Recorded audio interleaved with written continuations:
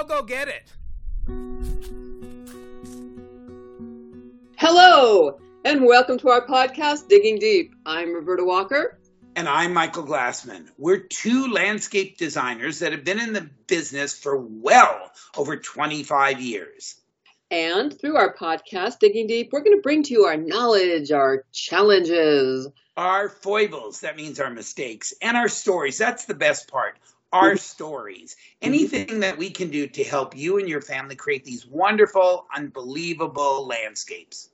Yes, I love designing landscapes. And you know what my favorite part is making the transformation where before nobody went out in their yard except to sigh and think of the work they had to do, to making and creating an outdoor room where they go out every morning and love it. So I love that. And one of the reasons where we came up with the topic, which you'll kind of be wondering, what are they going to talk about this time, was I happened to go on a little journey. It was for work, but it was also to see a friend. And I was up in the Seattle area.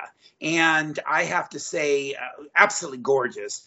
But I saw some design things with the use of rocks, boulders, what do they say, rock on, that just literally blew my mind. And especially there's an area right out of Seattle called Woodinville where they redid the city center. And I got to tell you, that is one of the most magnificent landscapes for city centers. I mean, it was all based around planting and foliage and, as I said, big boulders, and it was just amazing. So I thought, what a great idea. Roberta and I can talk about it. And I know Roberta uses rocks a lot, and she's got some really good techniques. I do.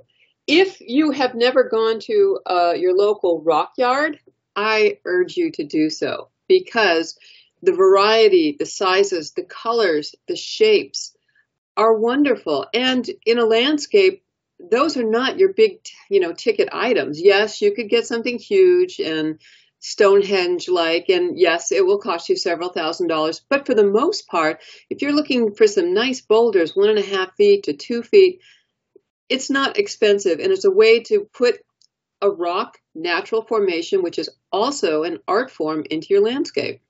Absolutely. In fact, when I was up there, one of the things that was so nice is they would take right at the street area where they had this big area of planting and kind of weave a dry creek bed, but they would start with a big boulder. And of course, when you use rocks, you don't just dump them on top so it looks like a meteor that fell out of the sky. You actually dig them in, and you can see a soil line, and you dig them up to this and place them into the soil line so that they look like they've always been there. Right. We're in Sacramento, California, and a rock that's indigenous to this area that we use quite a bit is called moss rock. And moss rock, it's a deep brown color, and it has this black scaly stuff on it. And the black scaly stuff, when it rains, turns to moss, green moss. It's really lovely. Moss is an amazing, you'd think it's dead, but it's not. So in your area, I'm sure there are certain and different varieties of indigenous rocks as well. There's no problem to bring in something that's not in your area. We also, Sierra boulders, which is kind of in our area. We have the Sierras too far. But there are all kinds of fabulous rocks. And I so urge you, and Michael too, to start considering using them. If you've ever seen we've seen Japanese gardens, but Chinese gardens are almost, 98% rock. They look at these rocks as, miniatures of mountains. So one of the things that I saw up there, and again, that I really liked, was it's not that they just put a single rock or anything. They even use, so there were some banks on the side where they had actually cut steps, and they poured the concrete. But instead of this very crisp concrete, squared off concrete and squared off rises and everything, they used the boulders, the natural rock, as kind of a border. Not only did it hold back the hillside, and behind them they had drainage, but they also, they put I'm assuming the way they did that is they built the walls first, and then they poured the concrete right up to it. So you've got these incredible spaces where instead of rock, concrete, space, you actually have the concrete going in between where the rocks are, and it's a seamless transition. And I got to tell you, it looked amazing. It's wonderful. And, there's rocks can come in large, flat varieties, thick and flat. Sometimes I'll use a big slab, maybe 6-inch deep by 4-foot piece of slate as a step instead of a concrete step. Right, right. It's magical. I mean, if you're doing a Japanese garden or not even a Japanese garden, just to add a different type of accent to your garden, rocks, boulders, cobble, all the different stones are great ways to create something new. And it's really not expensive. Not, if you're looking at pools and outdoor kitchens, that's a whole other ballgame. But if you're just doing a simple landscape design where we're in a horrible drought, we've been in a horrible drought, and we're continuing into a horrible drought, you really explore the idea of using boulders and mounds and cobble and your drought tolerant planting. It's like magic. Absolutely. And in fact, another idea is if you want edging, instead of doing, a lot of times you'll see it's a little bit more maintenance, but especially if you use ground cover, you don't need to worry about that. Where they pour a concrete mow strip or an edging, or they use plastic, and sometimes we use metal. Another option, if you're going for a much more rural, natural look, is that you would dig a trench, maybe 18 inches deep by 18 inches wide or 12 inches wide. You can pour mortar into the trench, and then you buy these headstones. They're natural moss rock, they're natural boulders, that they're the size of a person's head, and they're not completely round, they're jagged or anything, but you push them into the mortar, and then you butt one up against the other. And the neat thing about it, and then you use a little bit of smaller rock around that if there's any mortar showing. And what you do is when you backfill it and plant it, in the front, if you have ground cover, it comes right up to the edge. And in the back, you have ground cover hanging over. So it creates this wonderful division or separation. But instead of it looking man-made, it looks very natural. It's just a beautiful effect. Yeah, head size moss rock, which literally they are head size, our head size, usually come in cages, big round cages. And they're wonderful also for doing short little retaining walls. So let's say you have a mounded bed and you want to keep the dirt up on the mound, then you can, without any mortar at all, stack the moss rock along the bottom. And you could stack it, 2 feet high max, and then backfill it with dirt. And it makes a beautiful natural, because it is natural, rock wall, but short, but beautiful.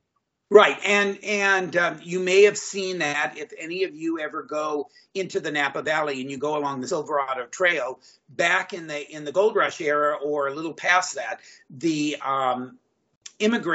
Chinese immigrants used to do these stacked rock walls, no mortar or anything, using the moss rock all through Napa. And you can drive through along the Silverado Trail, and you can see remnants of these beautiful, beautiful moss rock walls. They're still there, and they're majestic.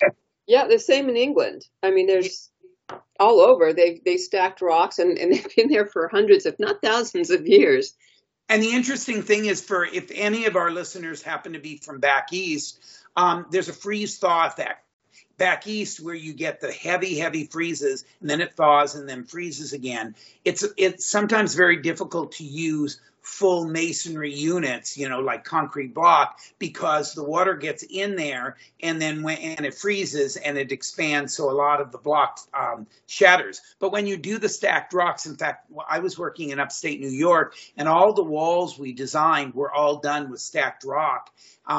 Very little mortar, if no mortar at all. And they didn't have the problem of worrying about, cracking and shattering, because it basically was just rocks piled one on top of the other like a big puzzle. And I will tell you, it's very artistic.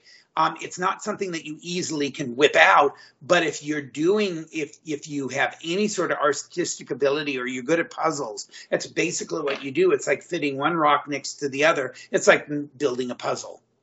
Well, speaking of art and rocks, there's a fabulous artist named Andy Goldsworthy, and his art is mainly, he stacks rocks. He'll stack flat pieces of shale, starting small at the bottom and making almost a ball, actually a ball of the rocks. I mean, it's amazing. If you've never seen his work, he's also done, oh gosh, something really famous. He did a stacked rock wall that weaves just like a snake through the trees in a forest. I mean, his stuff is amazing. If you've never seen Andy Goldsworthy, his main artistic tool are rocks. And you know, some of the things that I mentioned earlier, and Roberta mentioned it, but working with rocks, number one, whenever possible, use rocks that are indigenous to your area, meaning they come from your area, so that you're not putting in lava rock, you know, from Hawaii that's, you know, a red or black, when you've got natural moss rock that's laying around the hillsides. That doesn't look more natural. So try to use indigenous materials. Number two, kind of sink them into the ground. Look for the soil lines, and when you do that, that way it doesn't look like it just fell out of the sky and it's just perched on the soil. It actually looks built in, and it looks like it belongs. And then also, if you're doing a grouping, try to use odd numbers. A single rock becomes an accent, but a grouping of rock, 3, 5, 7. When you start doing even numbers, it looks too contrived. So in nature, you'll see everything is kind of irregular, and that's what you're trying to go for, using rocks and boulders, this really wonderful irregular look. You know, I use river cobble quite a bit to create dry cobble streams that sort of, you know, lend some, you know, some meandering form through the landscape. And if you're creating a dry cobble stream look, adding boulders kind of in a helter-skelter way, of course, not lined up on either side, makes it very natural. And then by planting, you know, short grass-type plants like, you know, well, there's the pennisetums, there's all kinds of grasses, but I use lomandra quite a bit. It actually starts to replicate a real cobble stream without water. And the secret to that is you mix the different sizes of your cobble rock for your stream bed. Absolutely. So it's exactly. So it's not all one size. There'd be maybe 6-inch size of the rock. There'd be 3-inch. There'd be 2-inch. There'd be 1.5 inch. And what I found a kind of a secret, if you got, you know, it's not going to be a straight line. It's going to be meandering, which is what a stream does. But if you want to know where to place some of the bigger boulders, and as Roberta said, you don't line it up. It's not ring around the rosy. But if you want to use an accent of the big boulders and you want to know where to put it, if you look in nature, water comes coursing down an area that's kind of low. And if it hits a boulder, unless you have a torrential, you know, like hurricane gale water coming through, it basically will hit the big rock and it can't move it. So then it'll change direction and go a different direction and kind of pull through the soil until it's free. So the kind of the secret is, as you're if you want to change your direction or you want to make it look more meandering, that's where you put a big boulder so it looks like the water came through, hit the rock, bounced off, and went the next direction. It's kind of a subtlety. What I always tell people is, when you're hiking, when you're looking out in nature, you know, whether it be the Sierras or wherever you are, and you see a lot of creeks or streams or dry creek beds, take pictures of that, because that gives you something to emulate, to kind of study and see what nature does, and that's what you want to try to copy. Right. You know, it used to be, I work with, you know, the same landscape crews I've been working with, but way back when, I remember showing up to the landscape and I had on the plan a meandering cobble stream. So I'd show up, and what was there? There was a long ditch of small cobble, and then they took all the big pieces and lined the top edge on either side. I say, you guys, where do you see this in nature? Exactly. This is ridiculous. That's the number one thing that you see people say. They're doing their dry creek bed, and it looks like a big long flume of just a straight line of the same rocks in there. It's funny because, and when you were saying line it with grasses, that the picture I took when I was again in Seattle is one of the pictures I'm looking at right now. Is this wonderful? They use carex and a chorus. A chorus is a grass. It's kind of a yellow leaf. Does better in the shade, but they were taking it and lining it along the creek bed, and it looks so amazingly natural that it's just it's it's kind of breathtaking. It really is. It's beautiful. I just saw a picture recently, and this is, again, this is where you need a lot of water and part shade, where on either side of the walkway were this Japanese forest grass called Hakonokloa.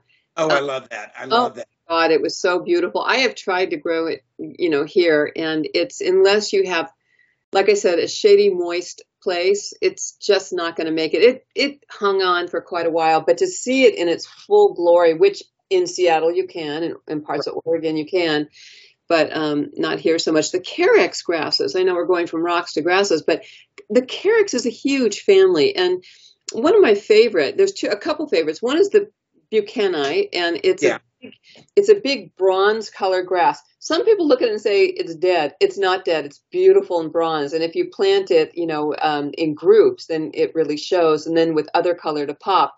There's another one called Prairie Fire, which is the Testacea. And that Carex is actually an orange color. It gets oranger in the winter. And these grasses are evergreen. And if you accent them, for example, again, I'm looking at another picture where they use big boulders set into kind of a meandering walkway, and the boulders not only accent the walkway, but they're big enough that actually I had a picture of someone sitting on them. The kids like to climb on them, then they like to sit on them, and then along the edges, instead of the concrete going all the way around, they've got the Carex, the Prairie Fire, tucked into the corners. It's just, and it hangs over the rock, and it's breathtaking. So I mean, it's taking something that you normally would see on a hillside or you wouldn't even pay attention to, and utilizing it as part of the design that becomes an art form. Yes. I think diving boards, I don't think they're legal anymore. Are they? I'm not quite sure, but in some places, but diving rocks are. Diving rocks. So I was just going to say, if you have, they're using now big boulders called diving rocks, so you could jump off the rock. I think diving boards became pretty dangerous. I don't know. Yes. We've taken out so many old funky ones, but boulders around the pool are fabulous too. And a lot of pool companies, that's what they use, boulders to edge.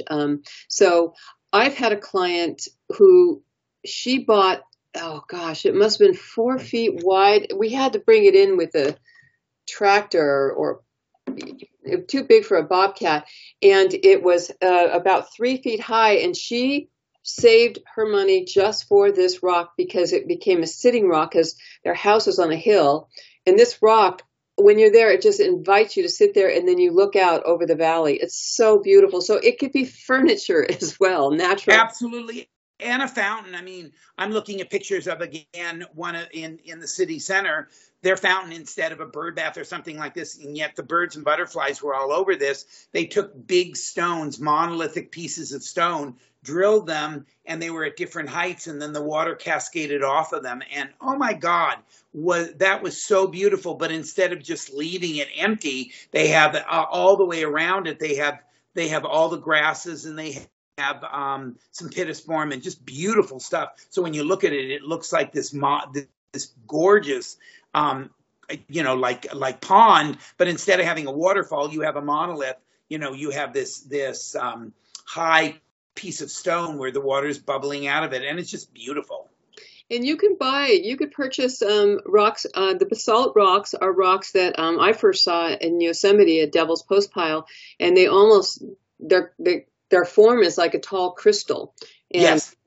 You could buy them in all different sizes, drilled, and they would go on top of a basin that the basin will actually sit underground, and the rock will come on top, and then, you fill the basin with water, and the tube goes up the middle of the rock, and then you have this beautiful water feature. So they'll sell kits like that. Of course, if you're going to use something massive, and they do have massive ones, you could probably see it at malls and other places, it's a little different of a setup. But for your home, basalt is one rock, but most garden stores now have different rocks, all kinds of different rocks that are drilled and ready for water features, including the ones where they've cut out a bowl shape and put a little bamboo spout on it, and it becomes like a Japanese garden little water feature. It's beautiful. Which is wonderful, and again, and they come in all different colors. One of the things that's neat is you can keep all of your rocks pretty much indigenous, but your water feature could be something different. So it's almost like a piece of gemstone.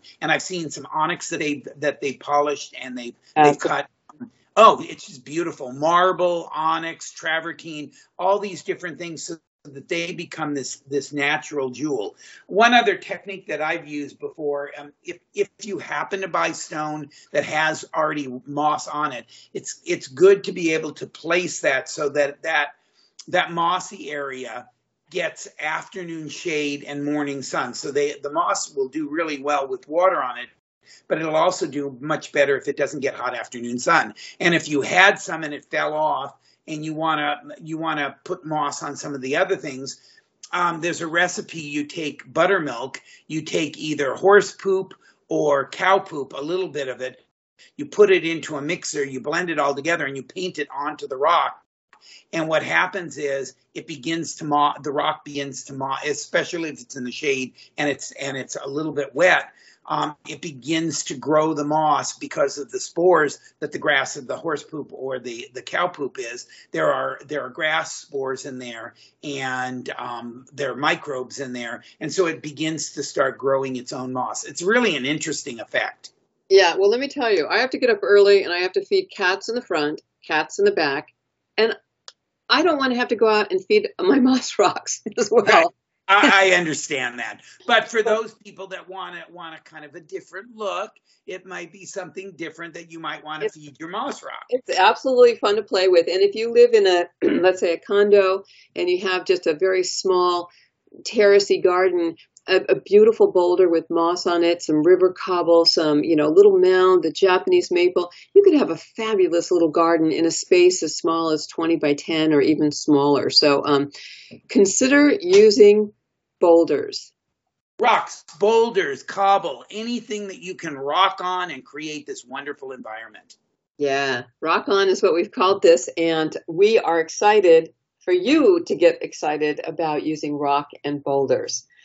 So that wraps up our rock on little show here of Digging Deep. Yes, I'm Michael Glassman. And we are Digging Deep.